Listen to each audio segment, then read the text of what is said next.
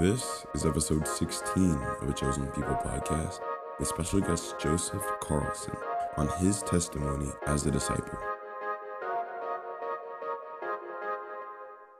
Welcome to a Chosen People podcast. My name is Lou Obatero, and every Tuesday I share with you conversations I have with disciples from all around the world on how young disciples like myself can live a life worthy of God, what they've learned from personal experiences, and pieces of advice they have for my generation. Together, we explore solutions to modern-day problems and what it truly means to live chosen.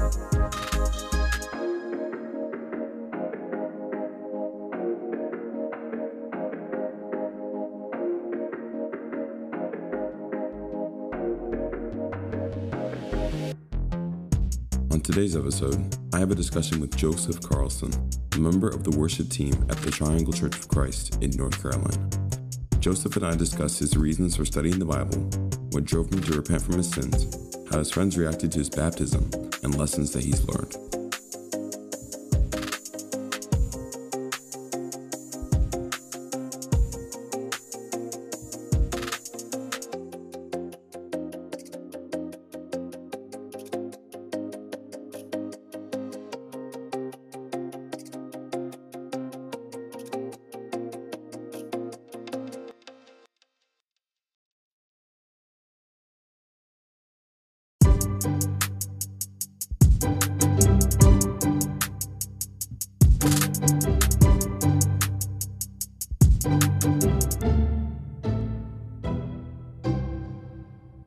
Okay, so on today's episode, I have here Joseph Carlson from Greenville, North Carolina, the church where my family, my dad and my brother are currently going to. Do you want to say a quick comment? All right, so today's topic is pretty much just your testimony and going through how you came about finding Christ and getting baptized, getting through your Bible studies before that, of course, and really just developing your initial and your current relationship with God. So before all that, though, I just wanted to ask, for those that don't exactly know who Joseph Carlson is, can you just tell us a little bit about yourself?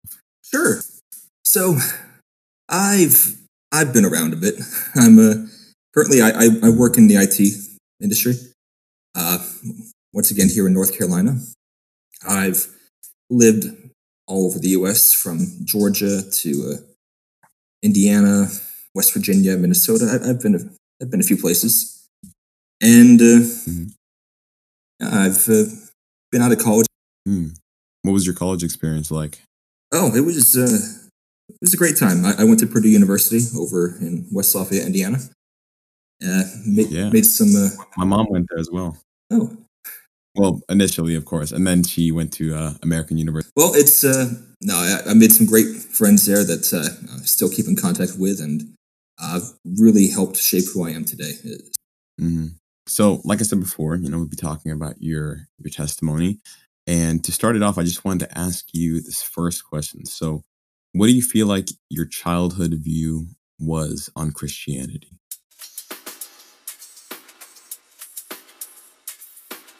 Yeah, so I grew up believing in God. That was never in question necessarily. I would try to go to church on Sundays with my folks, and I thought I was a good person. I did all the right things. I went to the Sunday school. Maybe a little impersonal. It felt at sometimes, just in how you go to church on Sunday and then the rest of the week maybe not as much stuff happens. But I never doubted in God's existence. So you always grew up with Christian values and just pretty much just being indoctrinated and understanding it from the get-go. Yeah, I thought I knew it pretty well. Did you have any times where you maybe doubted or you weren't feeling God around you, or was it always just you felt close to Him? I'd say that especially as a child and growing up, I always felt pretty close. Things didn't start to get interesting until college, I'd say, where finally out on your own for the first time and can make your own decisions, where no one's going to force you to go to church if you don't want to necessarily. Yeah. That was something I realized too when I got to USF. It was I was like, oh wow, I'm actually going to these devotionals and events and stuff not just because, my parents were telling me or whatever. Well, they weren't even telling me anymore. I was having to make those decisions on my own. I was kind of just a pioneer in my own land a little bit, in new territory, and making those decisions without the influence of somebody else, or like the coercion, really helped me, I think, to even build my faith up even more, because I was making those decisions for myself. Yeah, and I felt the same way, and so I made it a goal to keep going to church as I started out as a freshman, and I was living in a dorm on campus, by myself, just trying to figure out, okay, well, how does this whole college thing work now that I'm on my own? What do I do? Yeah, I mean, around that time, with the church that I had grown up in, I noticed that the church was different at a college campus. To me, didn't seem like they cared as much about following the scriptures. There were some values that I had been raised in and I had been taught, and I saw that, frankly, the people in the church were teaching the exact opposite. And when I would ask them, why is this going on? Why are you doing this? And they said, well, you're not supposed to judge. And so, so I was left in a quandary of, hey, do I just ignore it and keep going to church that I was raised in? Or do I try and figure things out on my own? And it was just the kind of situation that I had no power in. I couldn't really affect the change that needed to happen there. And so once again, given that choice of, do I follow my understanding of the Bible, or do I follow the church? And in this instance, I decided to actually leave the church. We'll leave that specific church, right? Yeah. I see. When was it that you got baptized?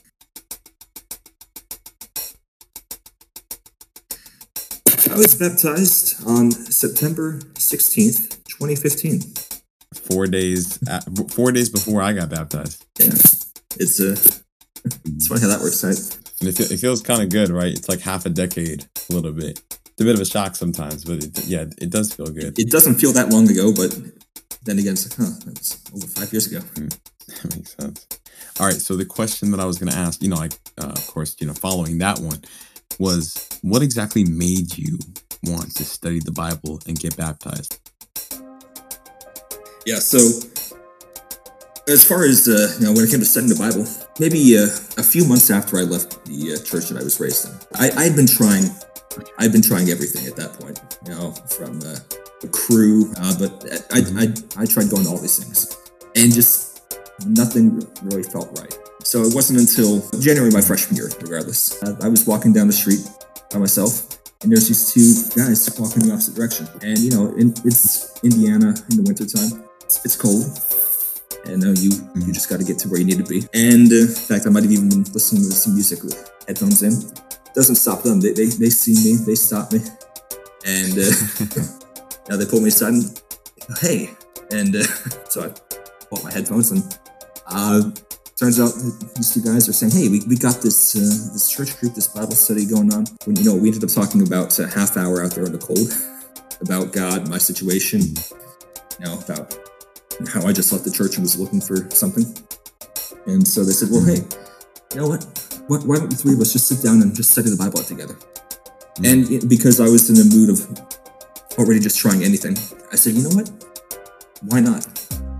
Just off of their initial welcoming behavior. Yeah. Right.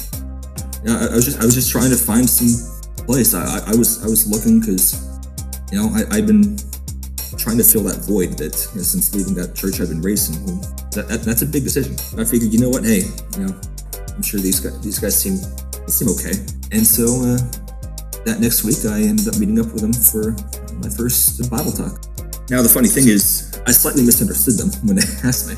I thought that it was going to be, okay, the three of us are going to mutually, just try and help each other grow.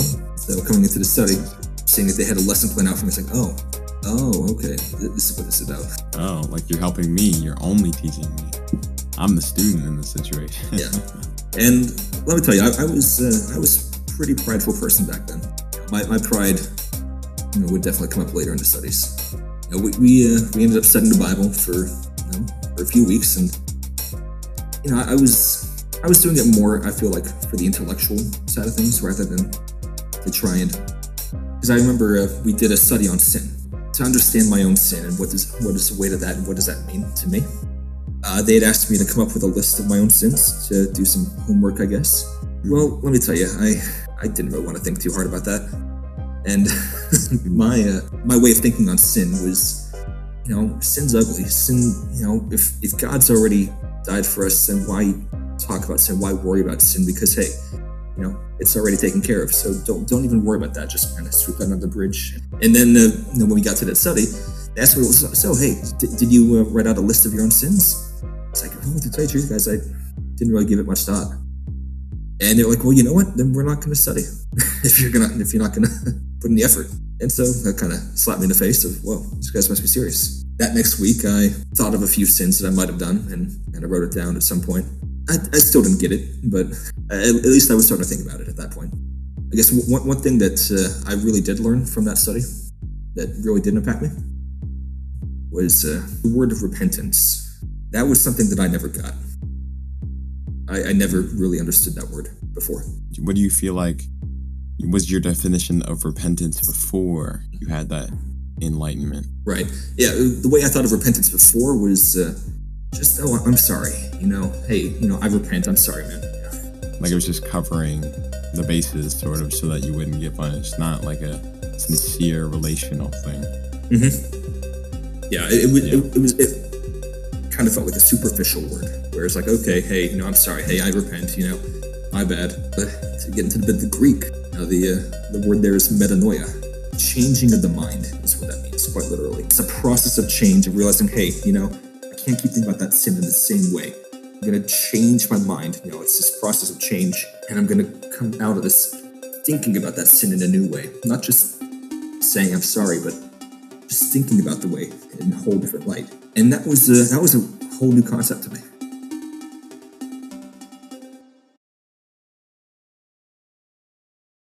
While you were studying, did you have any like misconceptions about God or about the Bible besides, of course, how repentance works? Did you have any misconceptions like that before your studies or during your studies?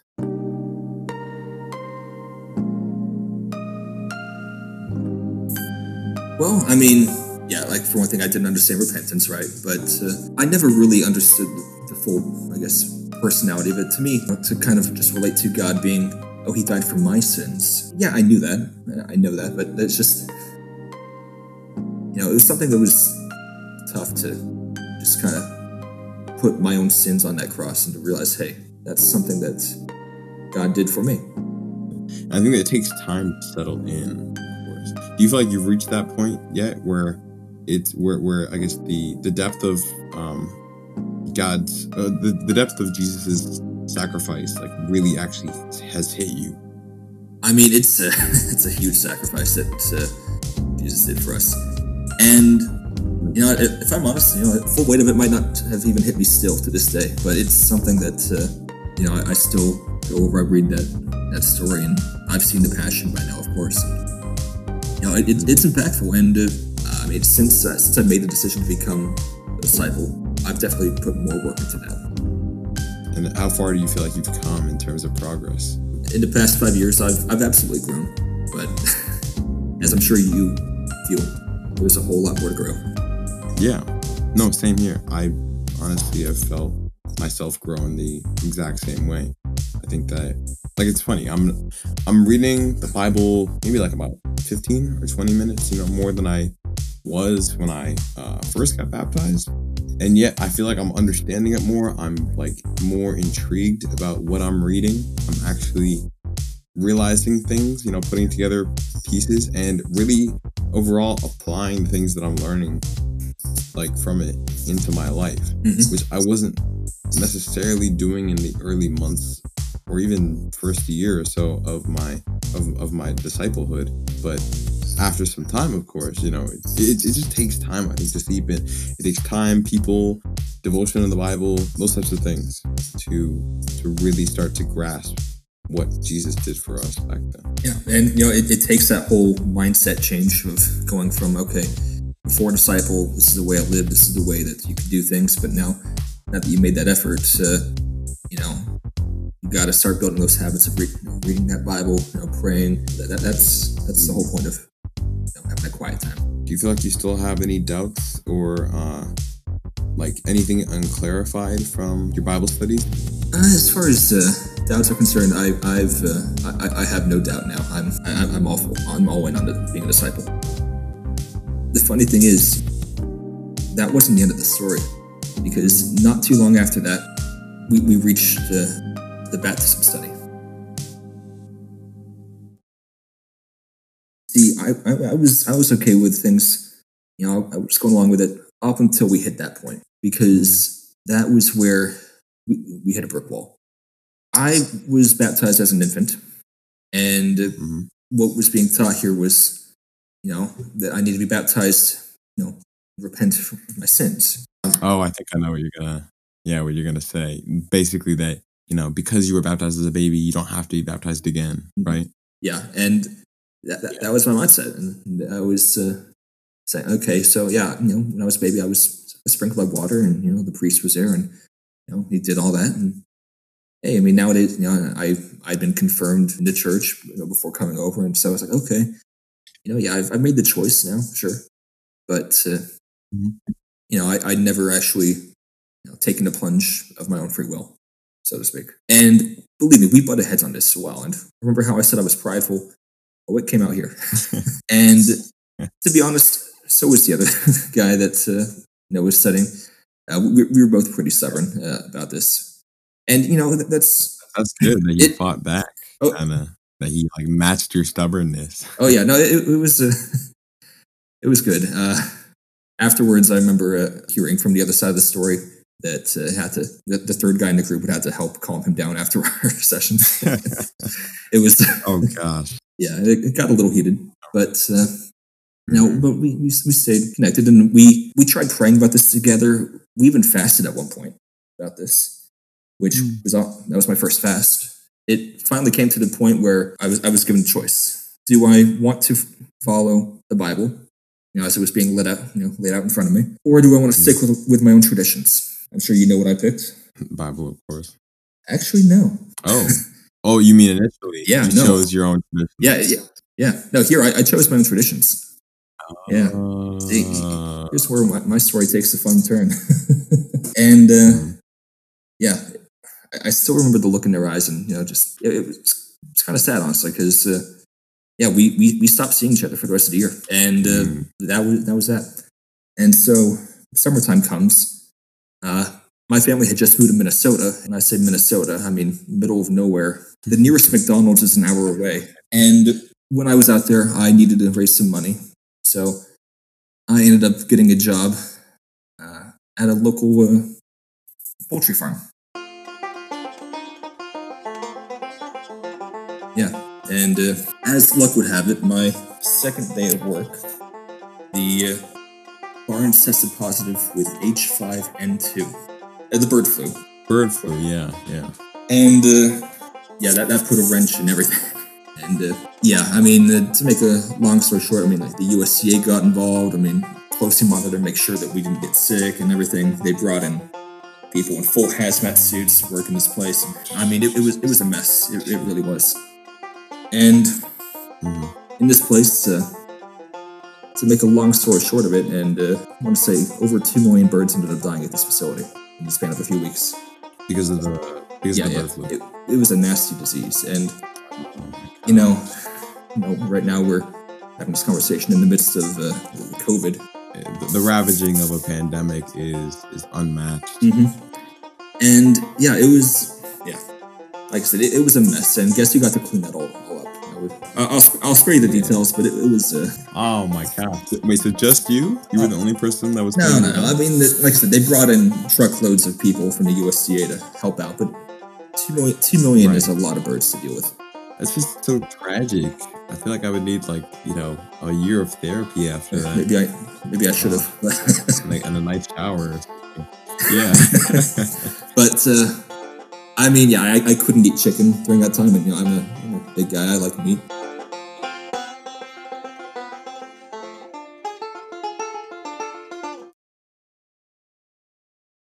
And so, needless to say, I was kind of in a bit of a funk that summer.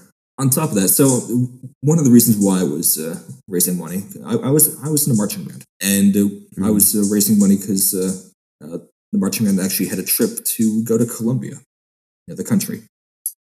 Which, which after working there for a while, I was able to raise enough money, and I was able to join the band. While I'm there, I was doing things that I was not proud of. Like I went to the bars, I was drinking and stuff, and these were things that had never really come up before. And I started seeing these sins pop up in my life that, I was always that, goody two shoes, I'll always try and do what my parents said and not get in any trouble. But I started seeing these much more obvious sins pop into my life. Like I said, I was prideful. And the thing I've learned about pride is that the more prideful you are, the less aware you are of it. Is that like a quote from somewhere? I don't know, but that's if it is, I'm sorry that I'm not. No, that's a good one. I like it. I mean, it makes sense. But sorry, continue. Go ahead. Yeah, no, but I mean, yeah, that's just what I've learned about pride is that but it's super obvious to everyone else. Like you can look at somebody like, oh yeah, that guy's so prideful, but he has no idea he's being prideful. See. It's hard to call someone on pride in that regard because, like, what, me prideful? No way. It's hard to tell. But then that summer, these more obvious sins sort of pop up that it's easy to tell right and wrong. It's like, okay, yeah, Joseph, what's going on? Why are you doing this? And so I started to see my sins pop out more and more here, and I could actually start to see my own sin much more clearly. Because before, that pride was it was a wall for me. I could not see past my own pride. And I couldn't see past, the weight of my sin. I didn't even understand the weight of my sin. As the summer's unfolding, I started, going back and I was reading through the scriptures that this guy had left with me. And I was also reading a book, I remember, called Muscle and a Shovel, which actually helped to answer some questions that I had as well. And in reading that book and reading through the scriptures again, I realized, what, maybe I should give this another look.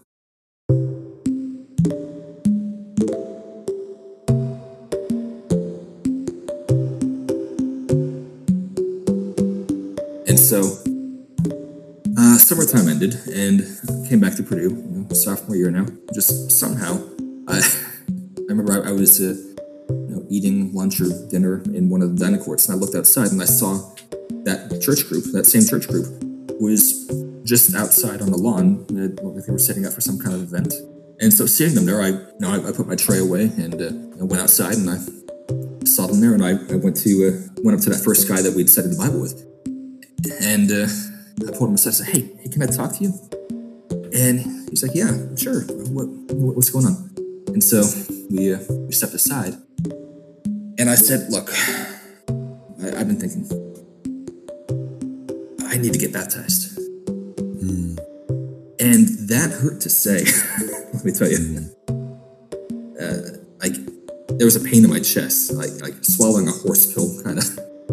Like, to admit, hey, I'm wrong, you're right, kind of thing. That hurt. It's a humbling experience, I think, because like you said, you were trying to hold on to your roots. Like you felt / knew that you were in the right. It's very hard to step away from something like that. Yeah, and like I said, it just like I was shaking. It was that was such a big pill to swallow. It was tough to say that. But I got that out. I said it, and you should have seen his face. Like, he was just completely blown away. Because from his perspective, we hadn't talked at all over the summer, and since halfway since the past semester. And I just come up out of the blue, to this random event they were having. Just walk up and say, "Hey, I want to get baptized." What? It's been like, hold up. No, there's a whole bunch of steps that are in play here. So we went ahead and we set up another couple sessions to get together and just to see, hey, what happened over the summer? Like, why did you want to? What changed? Right? And I'd be asking. He was roommates with the other guy that I was studying with, and on the way back from that event, I learned this after the fact. He's driving back and he says to the other guy, "Oh, hey, by the way, Joseph wants to get baptized." What do you mean Joseph wants to get baptized? Yeah, what do you mean by the way? Yeah. And so like I said, we did a couple follow-up studies, make sure, hey, I knew what I was getting into, and make sure that, I really did want to go through with that. And I remember Mm. we ended up meeting, it was a Wednesday, September. I was in the student union building there.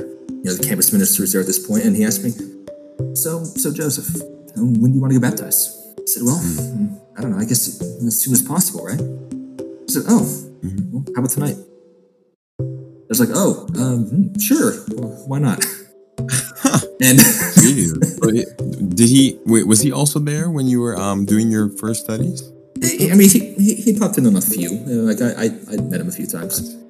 but he wasn't on every. So he was able to just tell that you were ready. Like he knew that you were serious about it. Yeah, yeah. And like I said, we did a few follow-up studies after I said I wanted to be. So, and he was in on those. Yeah.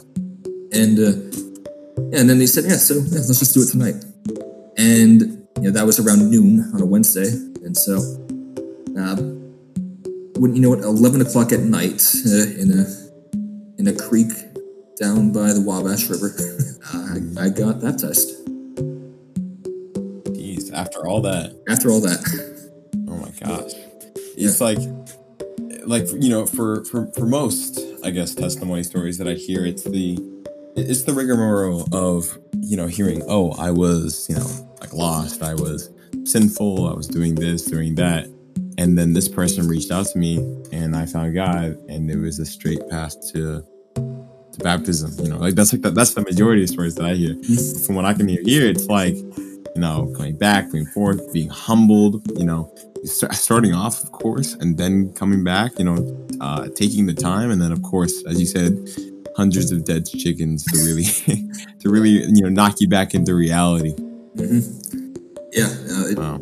Yeah, that was a tough summer. It really did help to humble me out, because I was exhausted coming home from work, and then seeing this, I was just physically, mentally, spiritually exhausted, because during that summer I had to work on Sundays and stuff, so I was just I was a mess. So after all that, what do you feel like your takeaway experience was? Your takeaway lesson? A takeaway lesson. I mean, I learned a lot about humility during that, for sure, and going through that process of metanoia and dealing with my pride. That was another thing down the line. It's like, well, how do I be open about my sins? And I remember the first time I ended up having having a one-on-one conversation to confess my sins after I became a disciple. And that was another tough conversation, right? Because I was still pretty prideful, and I felt afraid and kind of ashamed that someone's going to know that I sinned, and it's like, what if they'll judge me for this sin, or what if how's that going to affect things? And like I was so afraid of that, I couldn't say it. I actually had to kind of write it on a paper and slide it across the table. You want to confess here? No. I'm just kidding. Wait, so I guess, what do you feel like was the spark that made you feel like it was okay to say how you to really confess your sin? Well, I mean, I learned that if you've made that decision to make Jesus Lord of your life, that there should be no fear and no condemnation, and that in James it tells us to confess our sins to one another so that we can pray for one another and help each other to move on from these sins and to grow from that. And it was a tough lesson to have. And once I was able to break through that taking that first step to say, hey, I was wrong, you were right, to slide that paper across the table, taking those first steps really helped shatter that wall of pride and that wall of fear that had been blockers in my life. And once those walls had been shattered, there was so much more room to grow.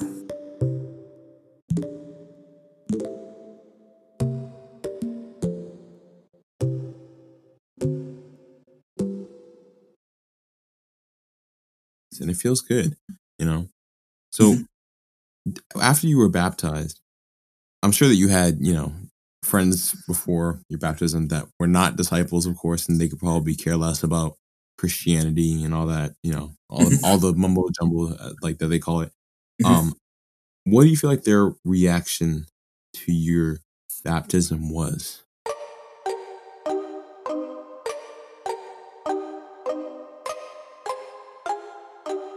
Like I mentioned before, I was I was a bit of a band geek. I was in the marching band all 4 years of college, Mhm.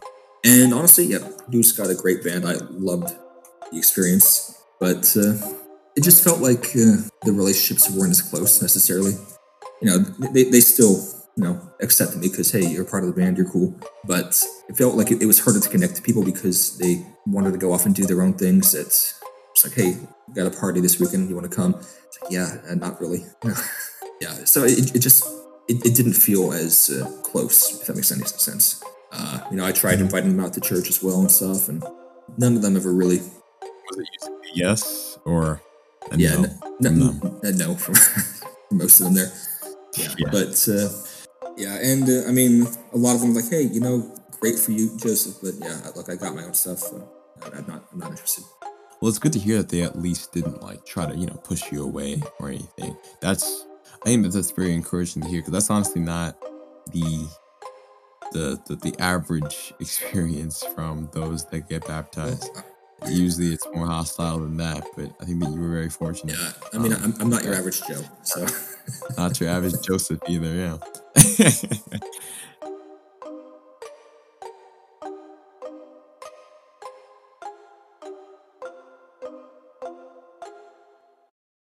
So I'm glad to hear about your journey towards baptism. So glad to hear about your testimony and how you came to become who you are today in Christ. It's always great to hear these, honestly. And I'd never heard the full story, of course, personally, but I've heard it now, and I can kind of start to put the puzzle pieces together from like other things that you've told me. So things are really making sense, I think, for me. But after all we've talked about today, and mostly just pertaining to your journey as a Christian, if there's one important lesson that you feel like you learned in your journey as a pre-disciple and as a disciple as you are now, what do you feel like that would be?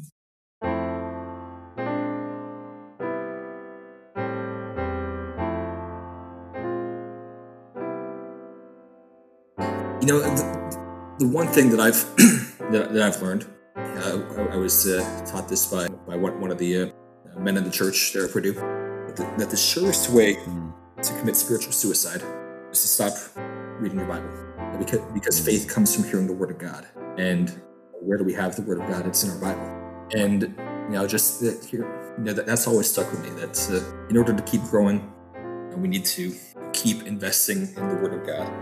And there's a verse that I like to go to, which echoes on this point of how do we grow spiritually from there. So with that idea of faith being the cornerstone of, in Second Peter 1, verse 5 through 3. Sorry, Second Peter 1, starting in verse 5. It says, "For this reason, make every effort to supplement your faith with virtue, and virtue with knowledge self-control, self-control with steadfastness, and steadfastness with godliness, and godliness with brotherly affection, and brotherly affection with love. For if these qualities are yours and in increasing measure, they'll keep you from being ineffective or unfruitful in the knowledge of our Lord Jesus Christ. Now, for whoever lacks these qualities is so nearsighted that he is blind, having forgotten that he was cleansed from his former sins. Therefore, brothers, be all the more diligent to confirm your calling and election. For if you practice these qualities, you will never fall." So if you want a step-by-step guide, that is how we grow as disciples, right there. And mm. it's not meant to be a checklist here. No, I can't say, okay, hey, got faith done, check. What's next? Okay, virtue. Hey, I've done good deeds. I check. What was it? Knowledge? Okay, each thing is growing in measure, and you know, how does all this circle back? It comes from reading the Word of God. Without that, you're going to commit spiritual suicide if you cut yourself off from the Word of God. I think that that's one of the lessons that I've been able to teach myself in my journey with Christ. That the consistency of how often you read your Bible and you pray has a profound effect on who you are, on what your overall outlook is on life or on uh, situations, on who you meet and your I guess your personality, how it comes off to them, what things you attract, what things you're able to manifest, in your life, and how much success, you're able to find. Not directly worldly success, of course, but just happiness. I guess this fall would be a better word to use here. Yeah, the consistency of reading your Bible and making sure that not only are you just trying to read it every day, but you're understanding it every day is so powerful. It's something that have mentioned, I think, on like many other episodes before too, that you have to understand what you're reading and not be like the Ethiopian eunuch and just be silent. I mean, I thank God, like he was approached, of course, but I think that we have to do our part when we don't understand what we're reading to be more forthcoming than the Ethiopian eunuch and actually go out and ask for help, ask for clarification of what we're reading. And it makes all the difference. Absolutely. Yeah. So, yeah. So, I mean, I'm glad that you mentioned that. I really like that point there.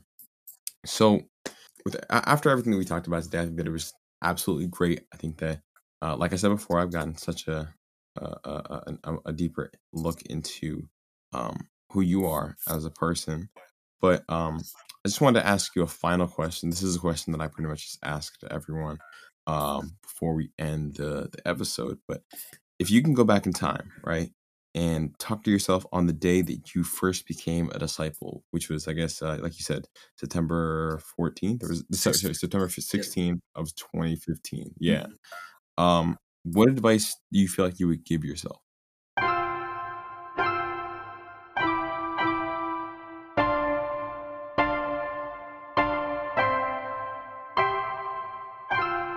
Yeah, that's a great question. I don't think I fully understood the commitment that I made on that day. And so to go back and to just let them know, hey, this is a lifelong commitment that you're making here. And, that's to understand that there's so much more to grow in, and to encourage that because Mhm. I've been in situations, after becoming a disciple where I've lived 2 hours away from the nearest church. And so I've had to make that drive, to have that kind of a commitment now. It's it was tiring. Nowadays with COVID, everything's online, so that makes things much more Yeah. easier to attend to. But Mhm. I had to be able to reach out and find those disciples to help me get through those times where I was physically separated from each other. And all in all, I think that's just having that commitment and unwaveringness will help the most. Yeah. To be unwavering and to make sure that you're always prioritizing those commitments and those relationships uh, in the church, because those are the strongest ones that you're ever really gonna have. It's powerful, man. Well, thank you so much for being on this episode with me. I'm so sure that there's going to be so many people who are going to be able to learn from what you went through, and hopefully not be as hard headed when they're going through their studies. And um, yeah, I think that you're going to be a great example to a lot of people, man. Well, thank you for having me. It's been a pleasure. All right, that wraps up today's episode of a Chosen People podcast. Please make sure to share this episode with someone you think would benefit from what we talked about today. If you're listening on Spotify, make sure to follow this podcast to never miss a new episode. And if you're listening on Apple Podcasts or anywhere else, make sure to subscribe as well. This episode is just minutes of your time wasted if you only listen. So if you haven't already, I strongly encourage you to use what was taught today and apply it to your lives. And a quick reminder to you all. No matter what religion or race or creed or gender you are loved by God. It's corny, I know, but it will always be true. He cares for you. And no matter what happened yesterday, we are a new creation in Him today. Thank you so much for listening. I'll be back next week with a new episode. And as always, spread love and live chosen.